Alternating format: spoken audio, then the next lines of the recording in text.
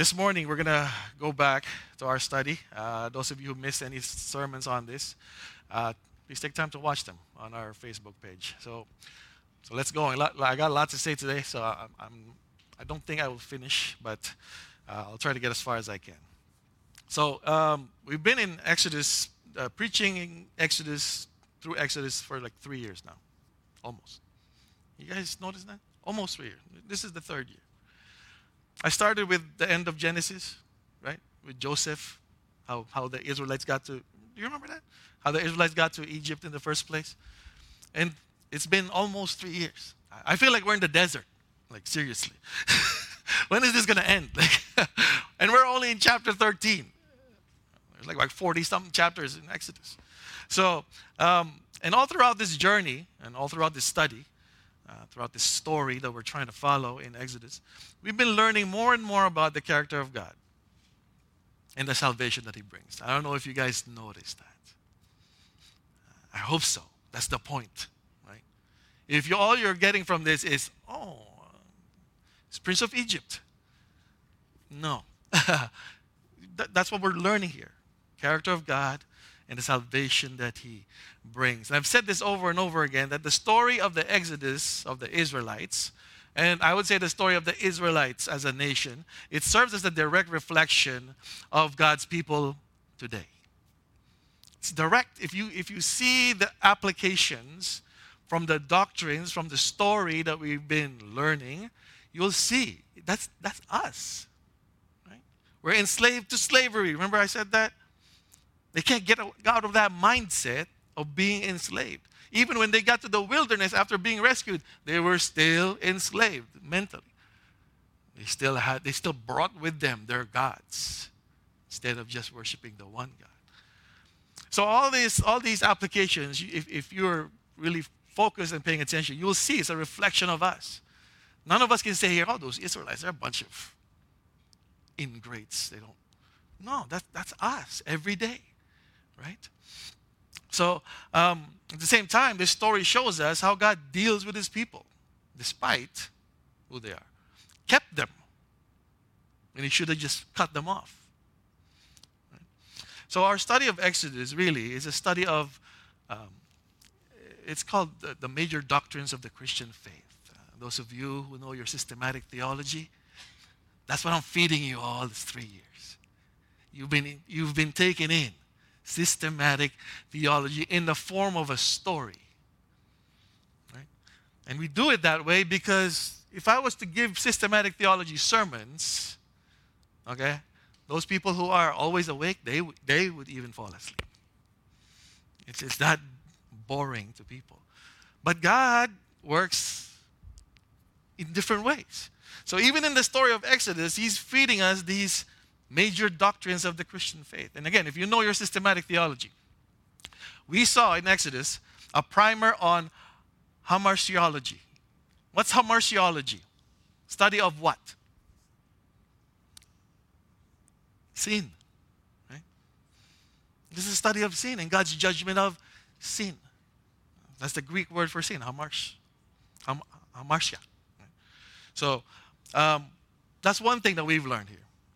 The sin, study of Pharaoh's sin, and not just Pharaoh's, Israel's, right? And God's judgment of it. So that's one aspect of systematic theology.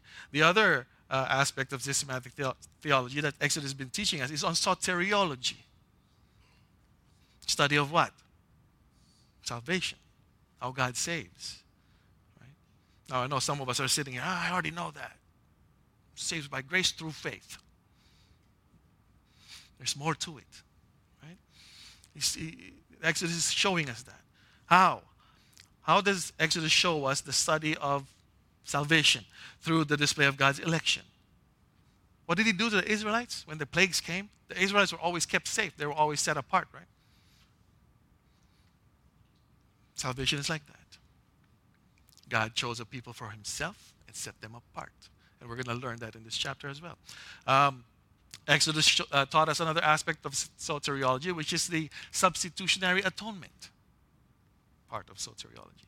Did you know that the reason why you were saved because somebody took your place? A lot of us, yes. right? Exodus shows us that through the Passover, where God uses sacrificial lamb, and we're going to see it again here in this next chapter, right? Through our study of Exodus, we also learned about the communion of the saints, why it's so important to congregate weekly as a church, to preach and teach and sing of what? The salvation of God through the Lord Jesus Christ. That's the purpose of this whole service. Exodus taught us how to remember, right? The remembrance through what? Through the Passover, through the Feast of Unleavened Bread. And that how remembrance is essential to sustain our faith. It's a tool to teach our children how God saves and the purpose for God's salvation. So as we move into this chapter, this next chapter, chapter 13, the narrative of Exodus is again about to teach us another pillar of soteriology, another pillar of God's salvation, and this time is the doctrines of redemption and sanctification. We don't like the S word, right? For most Baptists, that the S word, we don't like that. We like to focus on the justification part and then glorification. We somehow skip the middle. But it's funny why we skip the middle. We're right in the middle right now. But we keep skipping the middle. We keep going, I'm just looking forward to that day. Yeah, that day's going to come. Don't worry. But right now we're here. So we need to focus on that. So this chapter is about to teach us that. What is the meaning or what is the importance of this pillar of soteriology or pillars of soteriology, namely the doctrines of redemption and sanctification. So as we look at it in this chapter, remember the greater context as to why these doctrines need to be taught and learned. And also remember to begin with. Right? And it's in the title. What's the title of this series, this mini-series that we're in? Preparing for the Promised Land. Right? All of the things that God is exhorting His people to remember and to do, from the Passover celebration to the Feast of Unleavened Bread to the consecration of the firstborn, all of these things are meant to teach, they're meant to disciple the people of Israel to live or to learn how to live under the rule of God and to continue to strengthen their faith in God. If you know your Bible, from the start, from Genesis 3, after the fall, God has been on this mission to get people to believe in Him again. Right? Because the reason why the first human beings fell was because they weren't just listening to God. They listened to somebody else. Who was that? And Satan, right? And they believed him. That's why they ate the forbidden fruit. And after that, God could have just said, let's just start over. You don't want to listen to me? Fine. But no, God, in His grace, in His mercy, have been on this mission to have people to once again trust me, trust in God, to get them to trust in God. Right? If you follow the story from Abraham all the way to where we're at right now, it's God getting people to trust Him. Right?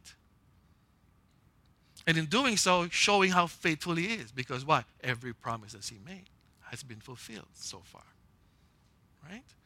Took 400 years for the Israelites to get out of Egypt, but it was accomplished.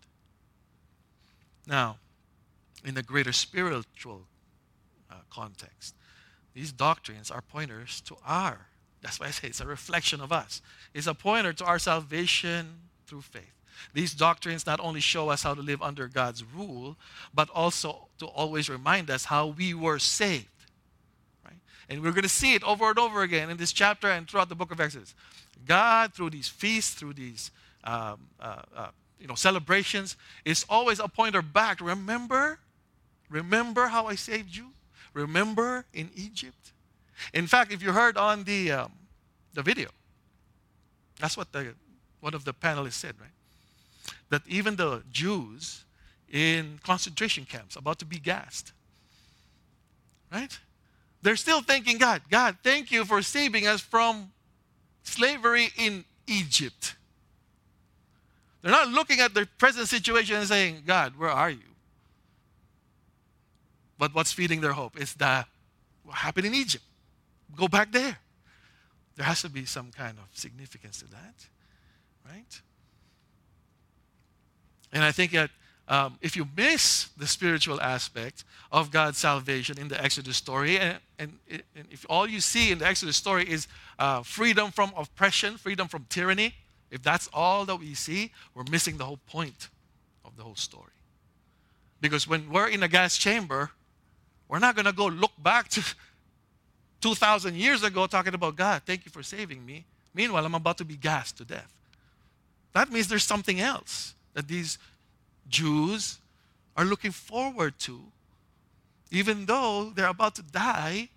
And what's feeding that hope is looking back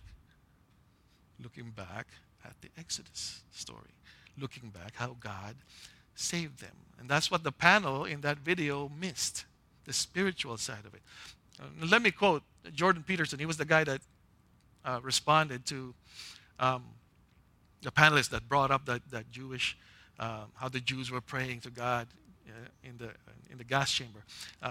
Peterson ended the section by saying this: I think it makes sense for people to believe in the fundamental ascendance of the Spirit that leads us from slavery under all conditions.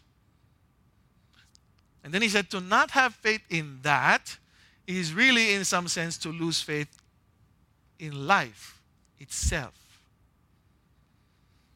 In the conditions of a camp, what do you have to have faith in?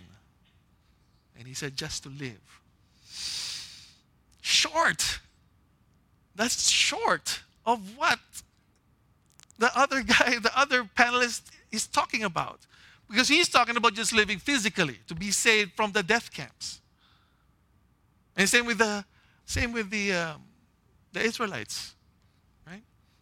Because for them, to get out of Egypt is enough. But to God, it's not, right? But to God, the purpose of getting them out of Egypt is not just to get them out of there, but for them to trust Him always, right?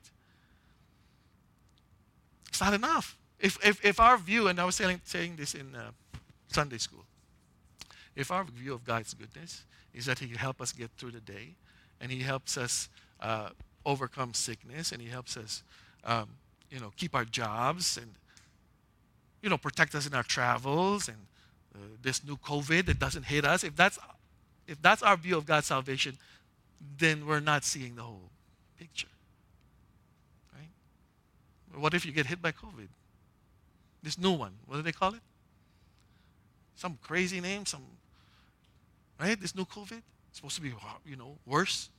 What if you get hit by that? Does that mean that God was not faithful? Does that mean that God didn't, do what He promised to save you? No, right? Because it's something else that God is teaching these Israelites and us through the story of Exodus, something bigger. Freedom from slavery, as far as the Israelites are concerned, is only the tip of the iceberg when it comes to understanding chapter 13 and understanding God's salvation. Just the tip of the iceberg. So this next set of instructions we're going to take a look at this morning, chapter 13, is again rooted in God's rescue of the Israelites from Egypt. Okay? It always points back there. And we will see that in the text. Question is, why? What is God's purpose in all of this chapter, okay, in chapter 13? What is His purpose? What message is He trying to send? So let's take a look. Verses 1 and 2. Verse 1, the Lord said to Moses. So keep that in mind. Who's speaking here? God. He's giving a command to Moses, right?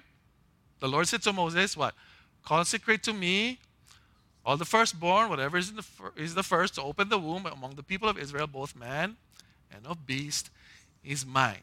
Sound familiar? Yes. That's the same plague that hit Egypt. I'm going to take all the firstborns of man and beast, mine.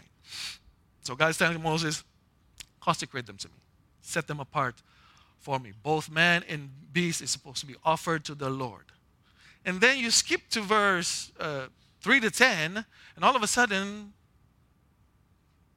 we're reading something else, right? Can we look at 3 to 10? After the Lord said that to Moses, consecrate to me all the firstborn, men and beasts, Moses said to the people in verse 3, remember this day in which you came from Egypt, out of the house of slavery, for by a strong hand the Lord brought you out of this or from this place. And then he said, no leavened bread shall be eaten. Well, what does that have to do? If you go back chapter 12, when God gave instructions to Moses regarding Passover and unleavened bread, okay? If you go back to chapter 12, let's go back to chapter 12. I want you guys to see this. This is where I spent like 3 days. I'm like, what does this mean?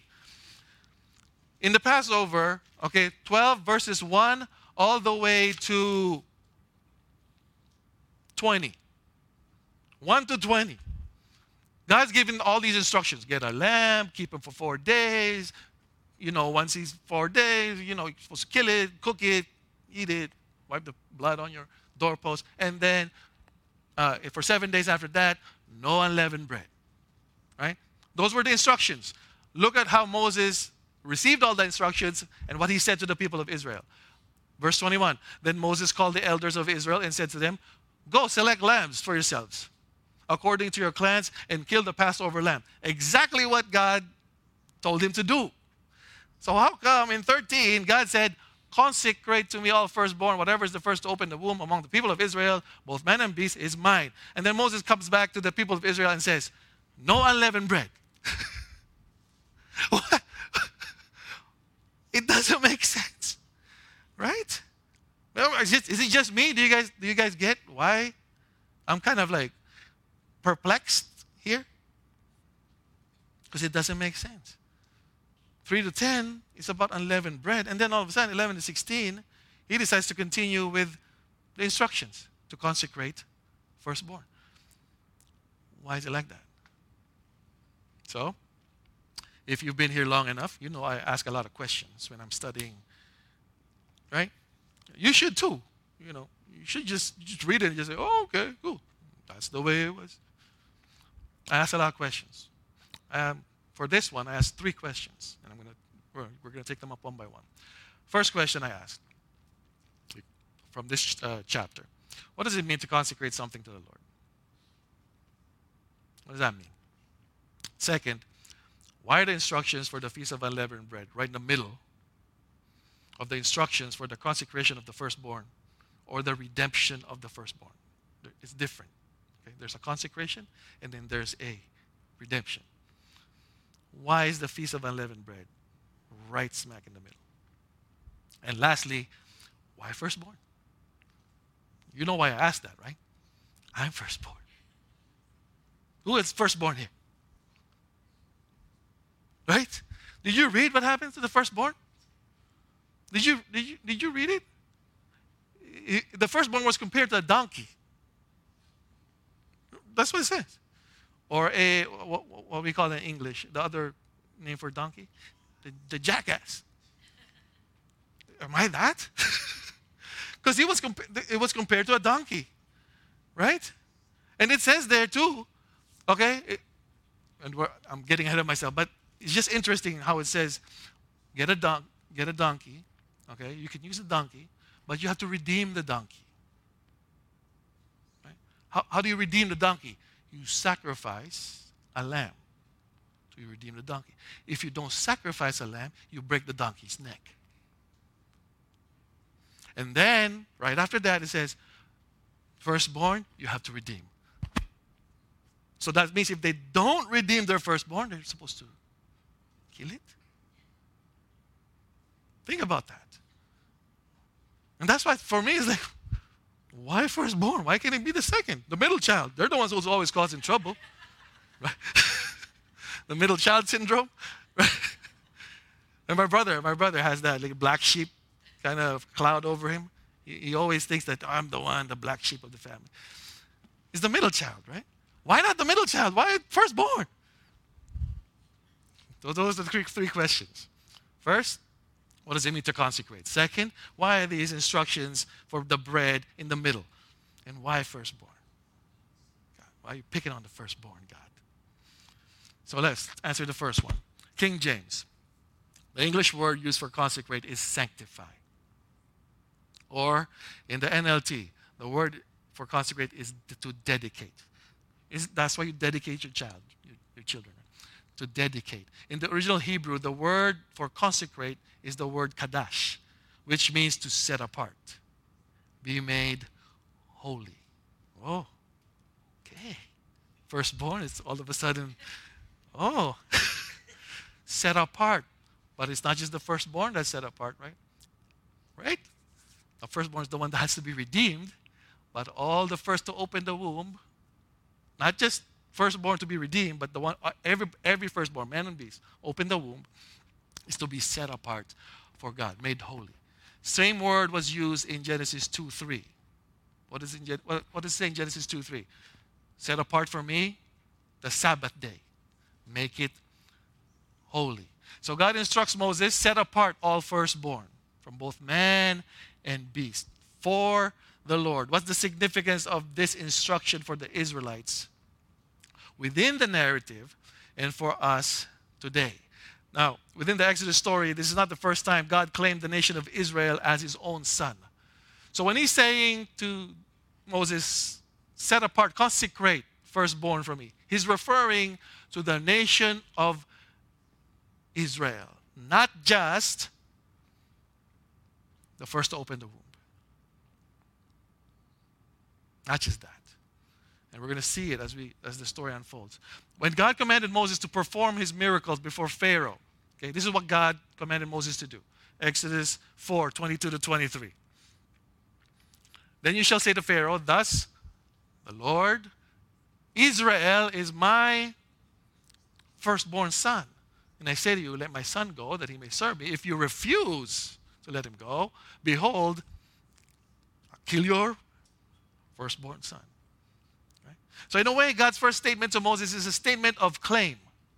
Okay? It was a statement of claim that was rooted in the salvation that he gave. Again, notice the placement of this verse. This verse comes right after the instructions for who is allowed to take the Passover meal and who's not. Right? At the end of chapter 12. So in those instructions, God made clear those only who would covenant themselves with him through the covenant of circumcision would be considered as part of the covenant nation of Israel. So when he's saying, set apart from me all those who covenanted. That's what he's saying. All those who covenanted to the nation, because Israel is my firstborn. Now in those instructions, God made clear, right? That only those who would covenant through the covenant of circumcision, whether they be original part of the nation of Israel or they're foreigners or slaves. As long as you covenant with God, you're part of the nation, right? And if you were to backtrack further, who was originally included? Only those who trusted and obeyed God to the observance of the first Passover meal. They were the only ones who were included first, right? In other words, those people who God saved from the 10th plague are the ones who are originally included.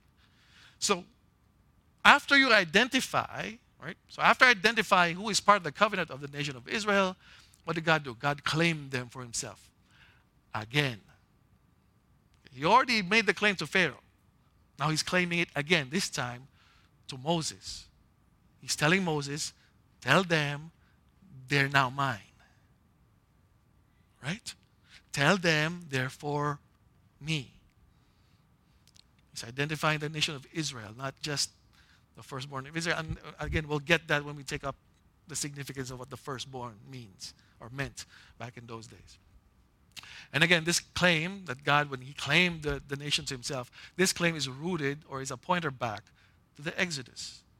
So now when Moses hears that, consecrate to me the firstborn, both man and beast. When he hears that, how does it register in Moses' head? Because at the next verse, when he addresses the people of Israel, he says something different, right? But really, it's his understanding of what consecrate means.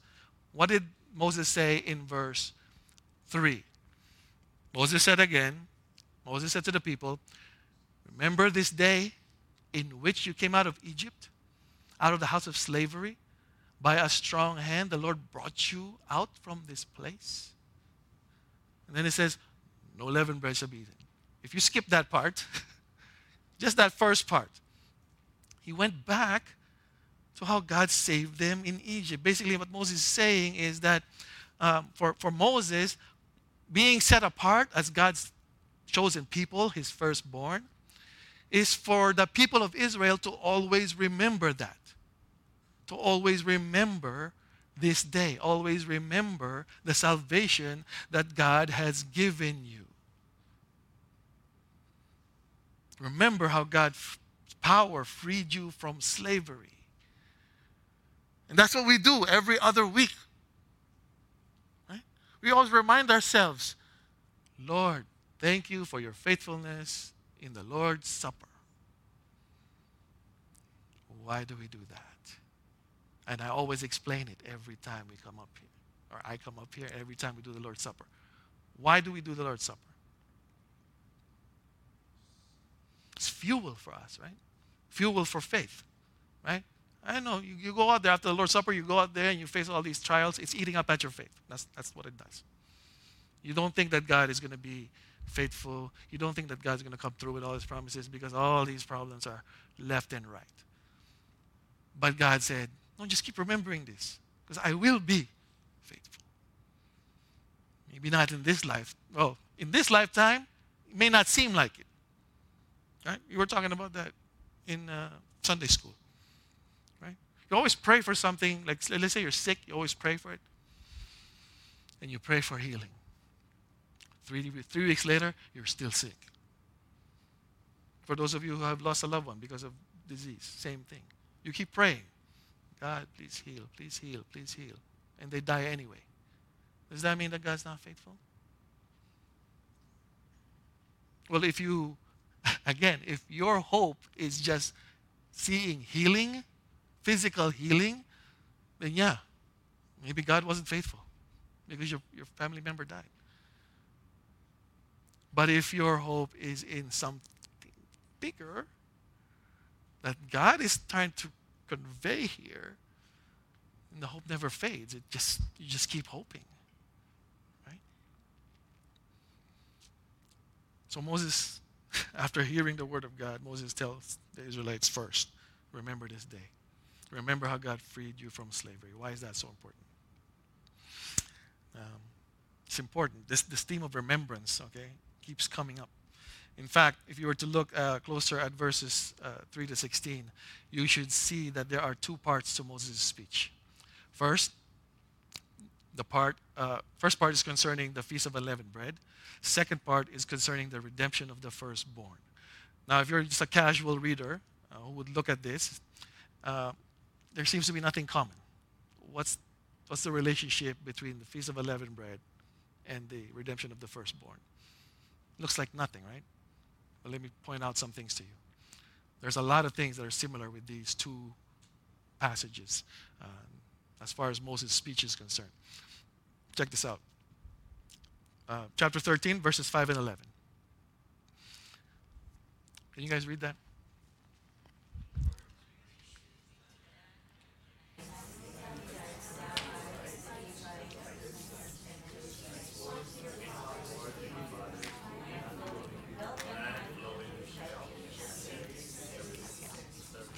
So that's that part in chapter 5. That's from the speech regarding the Feast of Unleavened Bread. 11.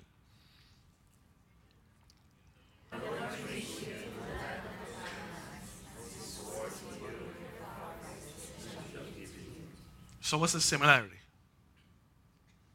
Both the observing the feast and the redeeming of the firstborn has something to do with entrance to the promised land. Right? I was hoping to show this to you side by side, but you saw that, right? In the Feast of Unleavened Bread, he talked about the promised land. In verse 11, in the redemption of the firstborn, promised land. What else is similar to these things? 8 and 14. Verse 8, again, this is from the Feast of Unleavened Bread. You shall tell your son, on that day, it is because of what the Lord did for me when I came out of Egypt. Teaching the children. 14. And when it is time to come, your son asks you, what does this mean? You shall say to him, by a strong hand, the Lord brought us out of Egypt. From now, same thing. So both of these things have something to do with entrance to the promised land and something to do with what you're supposed to tell your kids. Okay? Last, 9 and 16. Verse 9, and it shall be to you as a sign on your hand, as a memorial between your eyes, that the law of the Lord may be in your mouth. For with a strong hand the Lord has brought us out of Egypt. 16. It shall be a mark on your hand or frontlets between your eyes. For by a strong hand the Lord brought us out of Egypt. Both of these things have something to do with entrance to the promised land, what to teach your kids, right? And how you were saved. What's, that mark is supposed to remind you of how you were saved. So both parts related to all of that. Both require a visible sign of remembrance. That's why he assigned these feasts. Both of them. So now, how do we put this together? How do we understand this part of chapter 13 in relation to the doctrines of sanctification and redemption? Let me give this to you in big picture first, okay? I'll give you the big picture, then we'll zoom in later on. So when God put a claim on his people, everyone who's included in the covenant nation of Israel, which includes the slaves and the foreigners who were circumcised, Moses' first statement to the Israelites was, remember that. Remember the salvation that got you out of Egypt. Now, God's claim, the setting apart of the firstborn, is for the purpose of remembering God's salvation. But God was never, I don't know if you know this about God. His words always become reality. Right? His words always become reality. God's words are always like that. Case in point, the 10th plague. Right? God promised Moses, say this to Pharaoh. If he doesn't let you go, I'm going to take their firstborn. Did that happen? Yes. Go back to Genesis. Let there be light. There was light. Let there be an expanse. There was an expanse. Let there be, right? Waters. Let there be waters above and beneath the air. It all turned into reality. Right? If you look at, man, I wish you guys would attend prayer meeting. Because this is what we're talking about in prayer meeting. That's how God, okay, when he created us, how else is he going to communicate to us? If our reality is here in this realm. We're not in the spiritual realm. How else? Romans 1 says, in the things that have been made, right? Well, who made those things? God. So all these things, we've been learning this throughout Wednesday prayer meeting. Everything that you see around you should be a pointer back to God. It's not supposed to end on itself. Whether that be your family members, whether that be your cell phone. All of those things should be a pointer back to God. And for you to see that, you need a lens. And God, what he's doing here, he's trying to put a lens in the people of Israel's eye so that they can see God for who he is. Right? So this claiming of the firstborn, this feast of unleavened bread, the Passover, if you continue reading the Torah, there's all these festivals that was assigned to them. They were all for that purpose, that they would remember. And they would see that God is not just about words. He's always going through. He's always fulfilling whatever he says. Why? Go back to what I said in the beginning. What's the purpose of this whole study? What's the purpose of the whole Bible? For us to believe in God again. After the fall, they started believing somebody else. After the fall, we all came and we're all starting believing somebody else, especially nowadays. There's so much information in our phones that we're all believing all these things. It's so hard to distinguish what's real and what's not, right? When I was going on diet, I was looking up, okay, what am I supposed to do? Am I supposed to not eat carbs? Am I supposed to eat a lot of fat? What am I supposed to? Am I supposed to exercise this much? Am I supposed? And then you hear somebody that's so convincing, you're like, oh, okay, I'll do it. Then you get sick. Why is that? Because there's so many truths out there you don't know anymore. But what God is saying, no, there's only one thing that you have to do in order to determine what the truth is. Look back. Look back what I did. See how faithful I am. See how trustworthy I am. Then trust. That's what he's doing here. Same train of thought filters down to the speech of Moses, right? So after saying to the Israelites, remember how God saved you, you are now his, the next set of instructions is how this came to be, how they became God's, and how this will become a reality in their lives. It has to be real. And you can't just say, I'm a professing Christian. I hate that word. Everybody's a professing Christian. You go down south in the States, everybody and their mother is a Christian. You walk the streets here. Why? Because Christianity is now equal to you believe in some higher power. You believe in some higher power, you're a Christian. Case in point, the video. Right? There's this spirit of, that we should look up to, if we're expecting to be freed from slavery. What's that spirit? What is that? Nothing specific, right? But is God like that? Is he vague? No. He's always specific. So God is teaching Moses here, and Moses is teaching the Israelites, God is specific. When he says he owns you, he means this. Feast of Unleavened Bread. He means this. Redeem your firstborn. That's what he means. So now if that's the case, if Moses' understanding of being consecrated is for him to repeat the instructions, to observe the Feast of Unleavened Bread, and to give instructions to redeem the firstborn, how are we supposed to read this? How are we supposed to put this together? I'm going to suggest this, okay?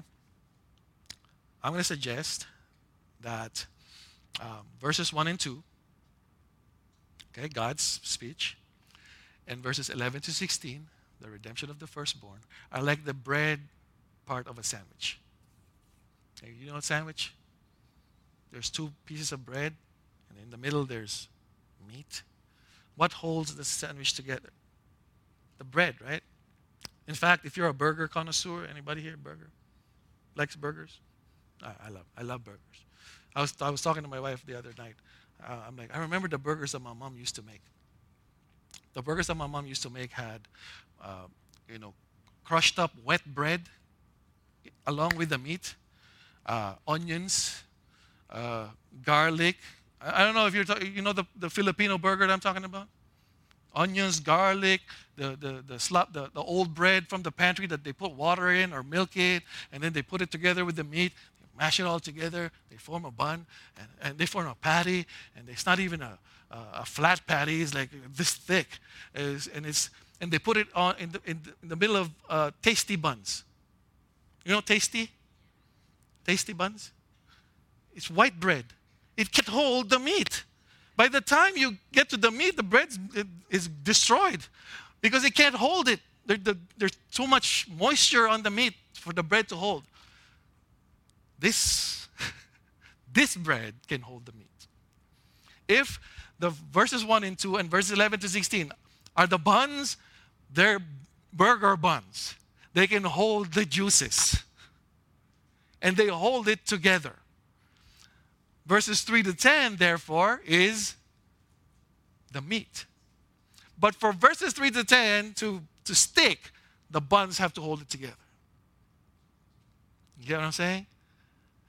So the Feast of Unleavened Bread, our understanding of it, has to do or has to be supported by God's consecration of Israel and the redemption of firstborn. Has to be. Otherwise, that middle part, that Feast of Unleavened Bread, that's never going to work. It's going to fall apart. Right? Now, what does that mean? Details. There has to be. I can't just say it's like a burger and you guys get it. You guys get it? No, nobody gets it, right? You want to get it? Come back next week. We're 40 minutes in. So that's what I'm saying. We only get to one question. But think about that. Think about how God's consecration of Israel to himself, okay, and the redemption of sons holds together this command to, right, to celebrate the Feast of Unleavened Bread. Why does it have to be like that? Think about that for next week. I hope to see you again. Amen. Let's pray. The Lord bless you and keep you. The Lord lift his countenance upon you and give you peace. And give you peace. And give you peace. The Lord make his